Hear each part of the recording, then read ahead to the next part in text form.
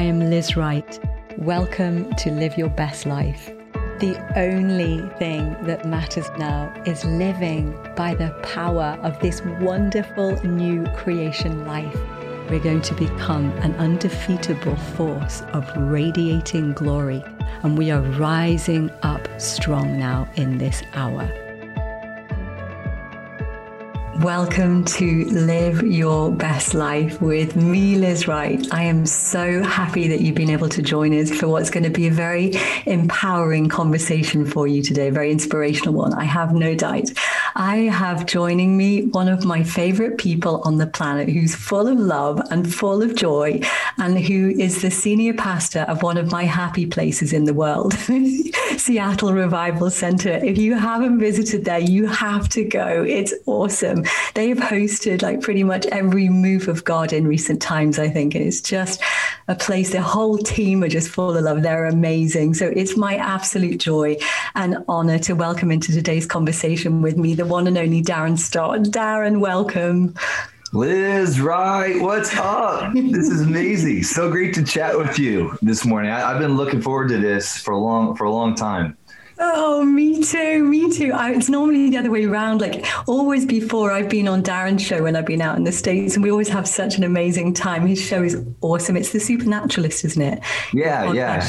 That's how we met, actually. Somebody arranged for a podcast, and you just came walking right in. I had just gotten off an airplane. We sat down, and I didn't hardly know anything about you. And so I'm like, Liz, I hear you're amazing, you're incredible, but who are you? And then I was completely blown away from that conversation. A major fan ever since. I remember well. It's the Mutual Appreciation Society. Oh, it's like, well, I had the privilege of being let loose on all of the congregation, the family in Seattle Revival Center while Darren was on holiday. We had a riot, and it's like it's one of the easiest places to just minister in the world, like sharing in the world, because everybody's so hungry, right? And the presence of God is there because you guys just host him so beautifully and love and honor the presence like just nowhere else that I know, I think, or sort of one of the rare places in the world where his presence just is free to move. So it was absolutely amazing. It's glorious. And I can't wait to come back. Can't wait. We can't wait to have you back. Can't wait. Okay, Darren, I want to dive in and ask you questions about your amazing new book that, in my opinion, is one of the most important books at the moment. It is very, very needed by the body of Christ. It's called Carve, and it's releasing in the next couple of days. Am I right? Yeah, June 1st. Here we go. June 1st. Yay. The trigger on this puppy. Yay, it's fantastic. Okay, I have a couple of questions for you from the book.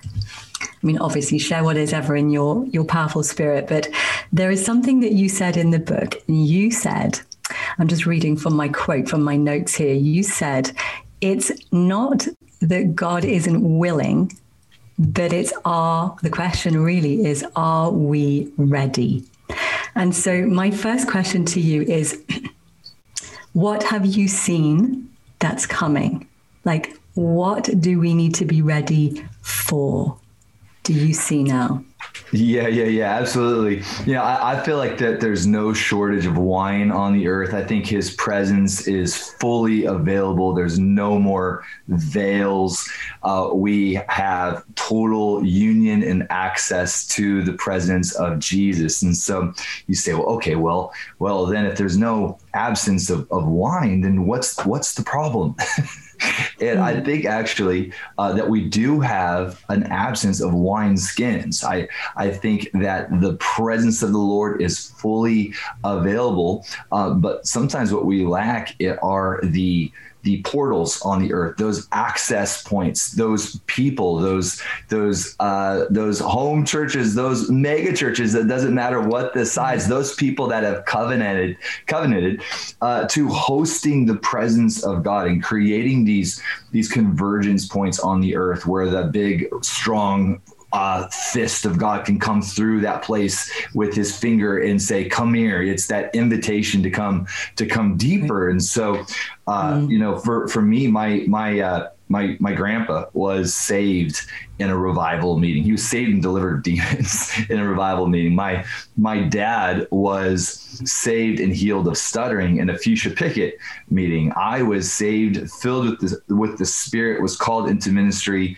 in Indonesia in the context of an incredible revival there in Indonesia. So for me, if it wasn't for revival, I don't even know if the Stotts would even be Christians. And so that's where I feel like that's where my passion was in this project, was to talk about how do we prepare for the invitation of the Father to go deeper than we've ever gone before without allowing for the depth, because there is a pressure associated with the depth of God. And we have to make sure that we have families and communities, and that we have these places where we've carved out a realm where we are prepared for the pressure that comes with the presence. Oh, it's just amazing. So you really are hearing his heart, that revival, what you guys have experienced, your family have experienced, and what you've experienced at Seattle Revival Center, every major move of the Spirit, I think, pretty much has moved through there, hasn't it? And because you have such a high value for the presence of God. So you see that the Lord just wants to inhabit us, literally, the revival to be normal kingdom life experience on earth. Yeah, absolutely. Absolutely. I think that, that I have the fullness of the kingdom within me right now. Right. So you know that we share a common theology and our understanding of this glorious union that we have with Jesus. The problem is that when you get two or more gathered together, and there he is in the midst of them, and we're talking manifestation, with that manifestation of his presence comes power. With great power comes great responsibility. And so I almost feel like there's a continual opportunity for there to be manifestations of awakening and revival. And I know of so many communities where they had no agenda. They just started gathering, and all of a sudden God showed up, and it was like, uh-oh, what do we do now? And now there's popularity, and now there's there's a lot of dynamics that they didn't even ask for. And so that's where, for me, I wanted to talk about really how to carve out a culture where we've got these shared values and disciplines, so that when the power comes, it doesn't blow us up, and that we have this deep, rich place of covenant community that can sustain the move of God. Because I don't think that God ever says, okay, well, I'm done. I'm done with Wales, the Welsh revival, 2 years. That's all they needed. They got enough people saved. Evan Roberts, I'm kind of bored with him. I'm done with it. No. Like moves of God don't end because God moves on.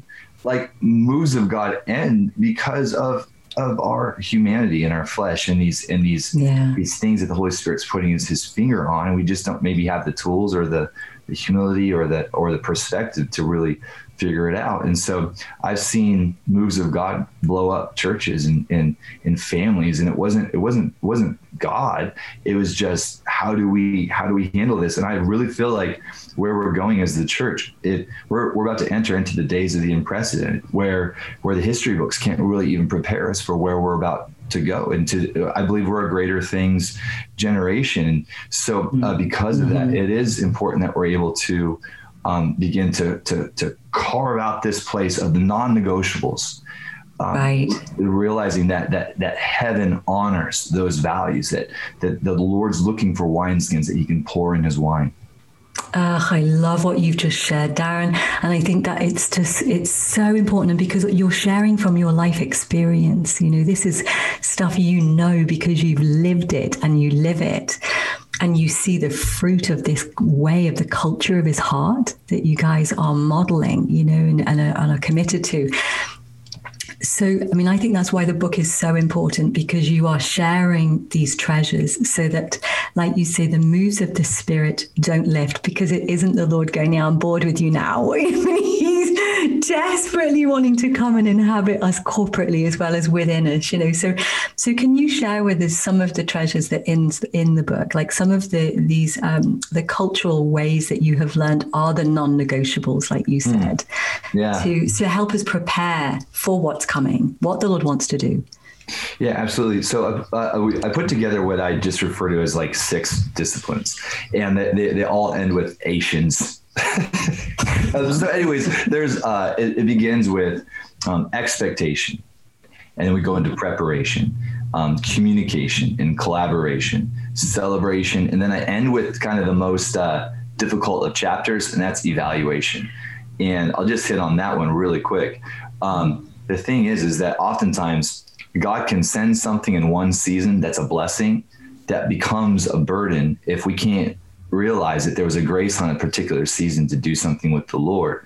But then it's like it begins to evolve and it begins to go to the next level. And so that very wave of the Spirit that created momentum in one season can cost us momentum and become a burden in the next season. So that's how, and that's a pretty heavy. I think if I started the book off with that chapter, nobody would want to read it, because it's the whole thing of like, Jesus says that any branch that doesn't bear fruit, it needs to be pruned. And for us in the church, it's like, no, you can't prune that. Like, God grew that branch.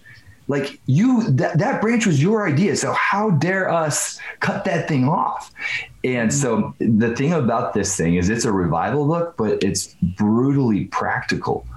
And which we need for a sustained move. Yes. So it ends with evaluation. And then the final chapter is basically where I'm asking this question of what's at stake here? Like, what's at stake if we as a generation say no to the Lord because tradition can give us engineered, desired outcomes where we get to remain in control. So what's at stake if we remain in full control and don't allow the Lord to do what he fully wants to do? And so I just asked that question because I really want to bring people at the end of the book to this point where there's a line drawn in the sand where they say yes to the Lord, where I'm like pleading with people, like, for the sake of our nation, for the sake of our generation, for the sake of what's happening and everything from education to government, to the family, to the nuclear family, to our economics, are like 100 more years of amazing sermons from Darren are not going to transform this culture, and 100 more whiteboard roundtables with Darren, that's not going to do it either. We need a move of God, and he's willing. So the question is, are we? Yeah.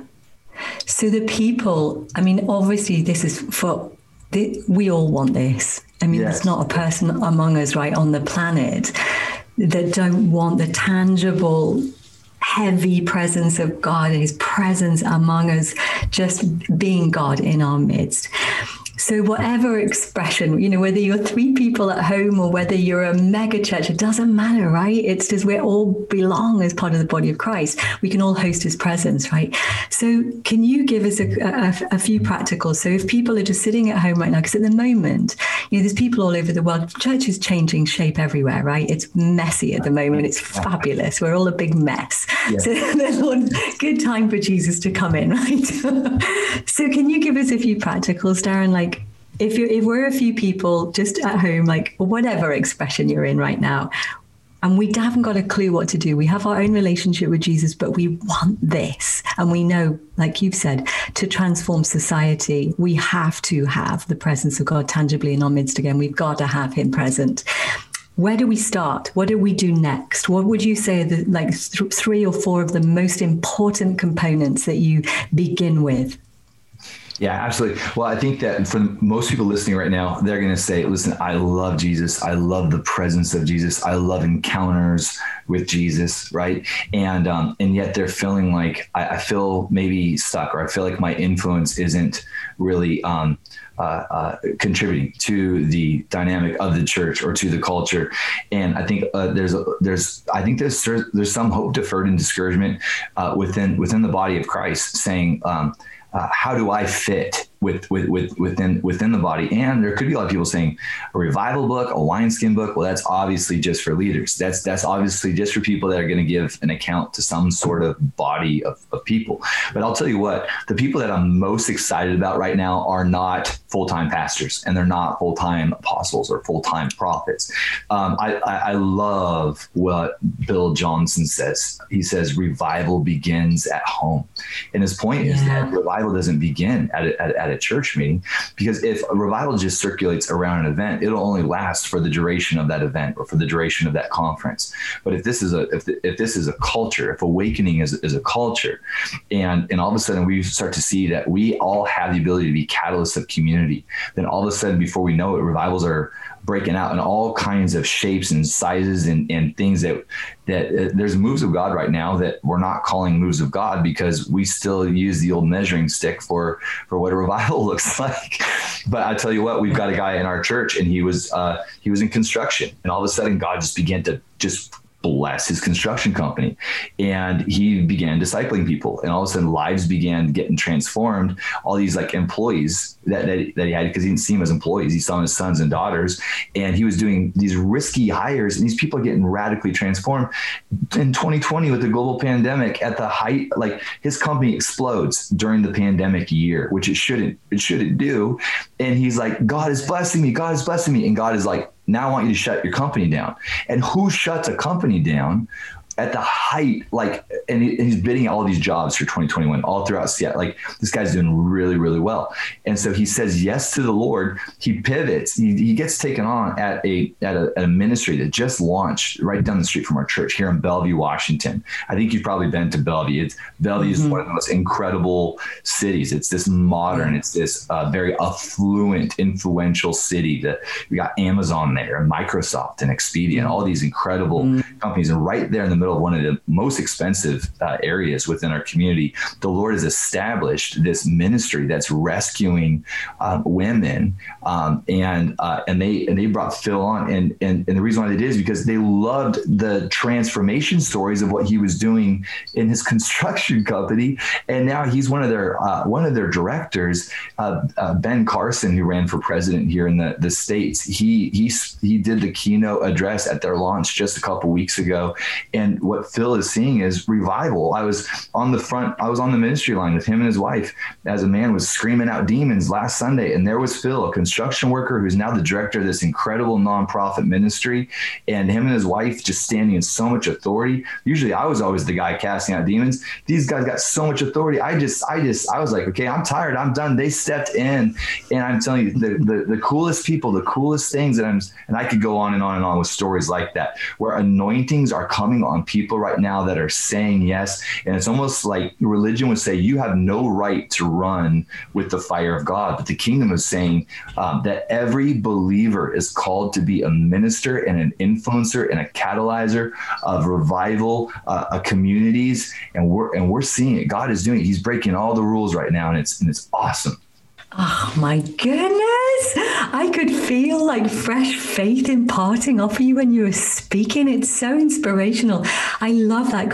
He's got out of the box, hasn't he, officially? Come on. We've built our neat little world, doing the best that we can with where we're at. And the Lord's just gone. And I love it.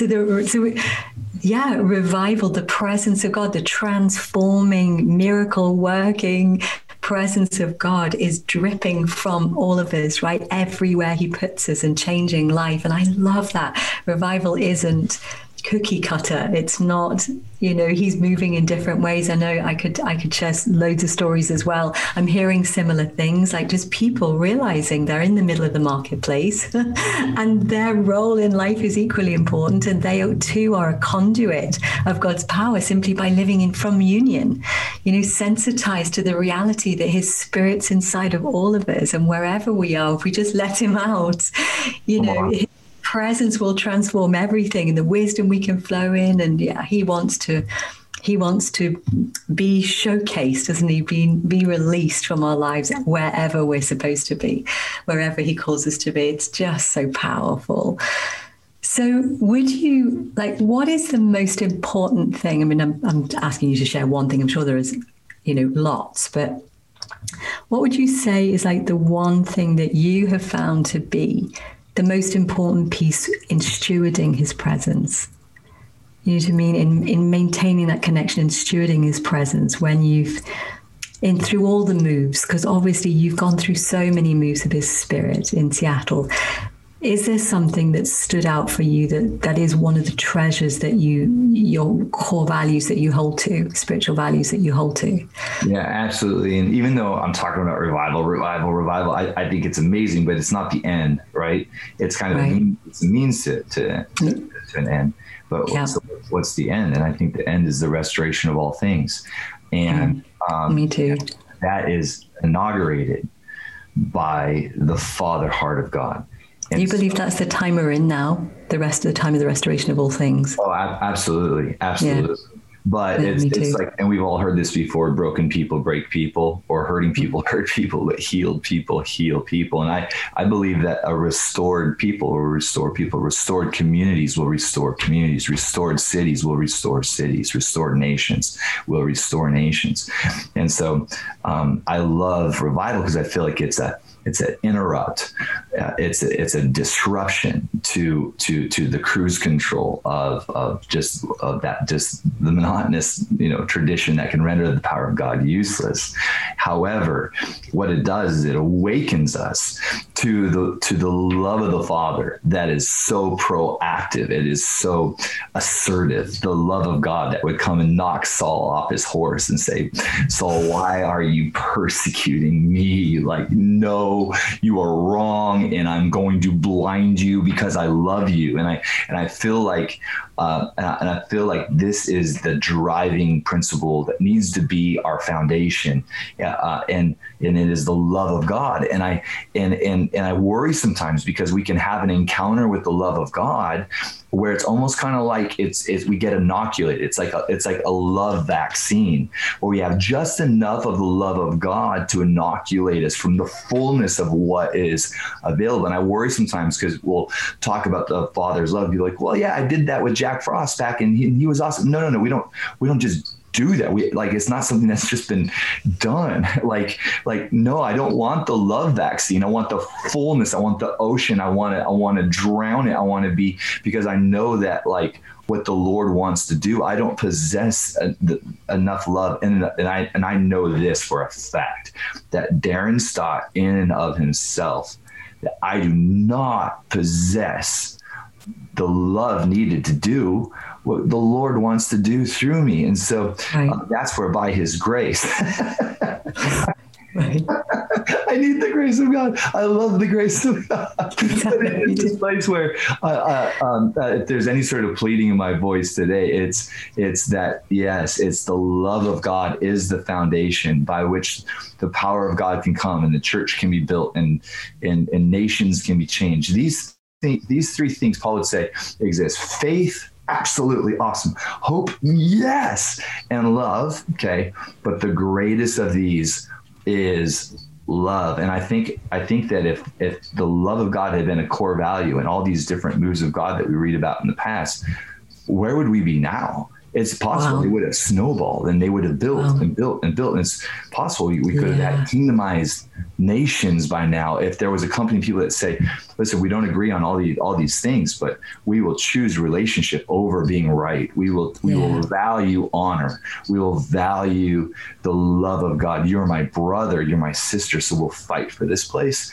And I think that that's what God is doing.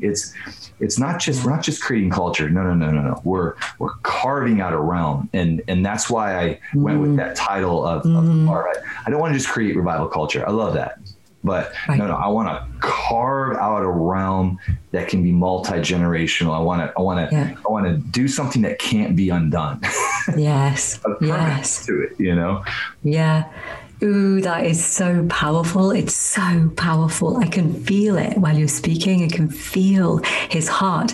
And when you were speaking, I just straight away, Holy Spirit was just drawing my attention back to Jesus. When we see him in the Gospels, he was compelled by love every second of every day, wasn't he? It wasn't the nails that held him to the cross. It was his love for us. He was compelled. All the miracles happened as he loved the people. For God so loved the world. And we are ultimately like, you know, all that Jesus is who we are now, right? We're ultimately becoming love. And, you know, you guys, when I come there, it's one of the reasons why it's one of my happy places in the whole world, because you love so well, like all of you, you cultivate that, you choose it. It's so obvious as your highest value, loving him and loving each other and learning how to do that. And it creates that atmosphere of safety, doesn't it? We build each other up, you know, with our love, and people relax and open up and experience him much more easily, I think, when they feel safe, you know, and they feel their value, they know their value, they're being treated as valuable to God and to each one of us. So, oh my goodness, I love that. Oh man, yeah, Jesus, help us to be able to become love. Oh my goodness. Darren, we've run out of time. Wowsy jeepers, that just flew by. In finishing, will you pray? Will you just pray whatever is in your heart just for everybody? And I pray just that you all become love. Absolutely. You are anyway, but that who you really are would begin to express like never before now by grace. So will you just pray, Darren? Absolutely, and thank you so much for this invitation and to have this conversation, and also just for your incredibly kind words that you use for our community. I mean, you make us just sound absolutely amazing, and so thank you. That's awesome. That is so cool. Yeah, let's do this. Let's pray. Hey, Jesus. Yeah. We honor you, Jesus.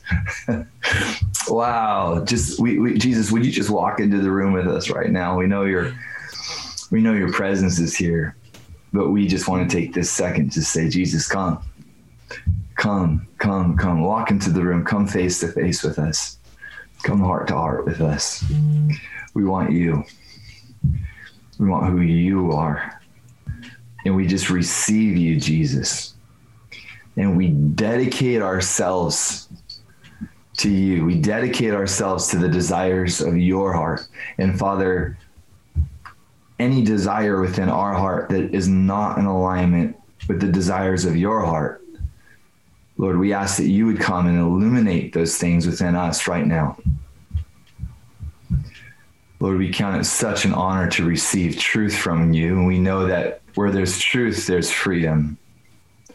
So Jesus, would you just speak to us, Lord, in that place of grace, in that place of your love, and show us if there's any sort of bents within our own heart where your heart isn't bending.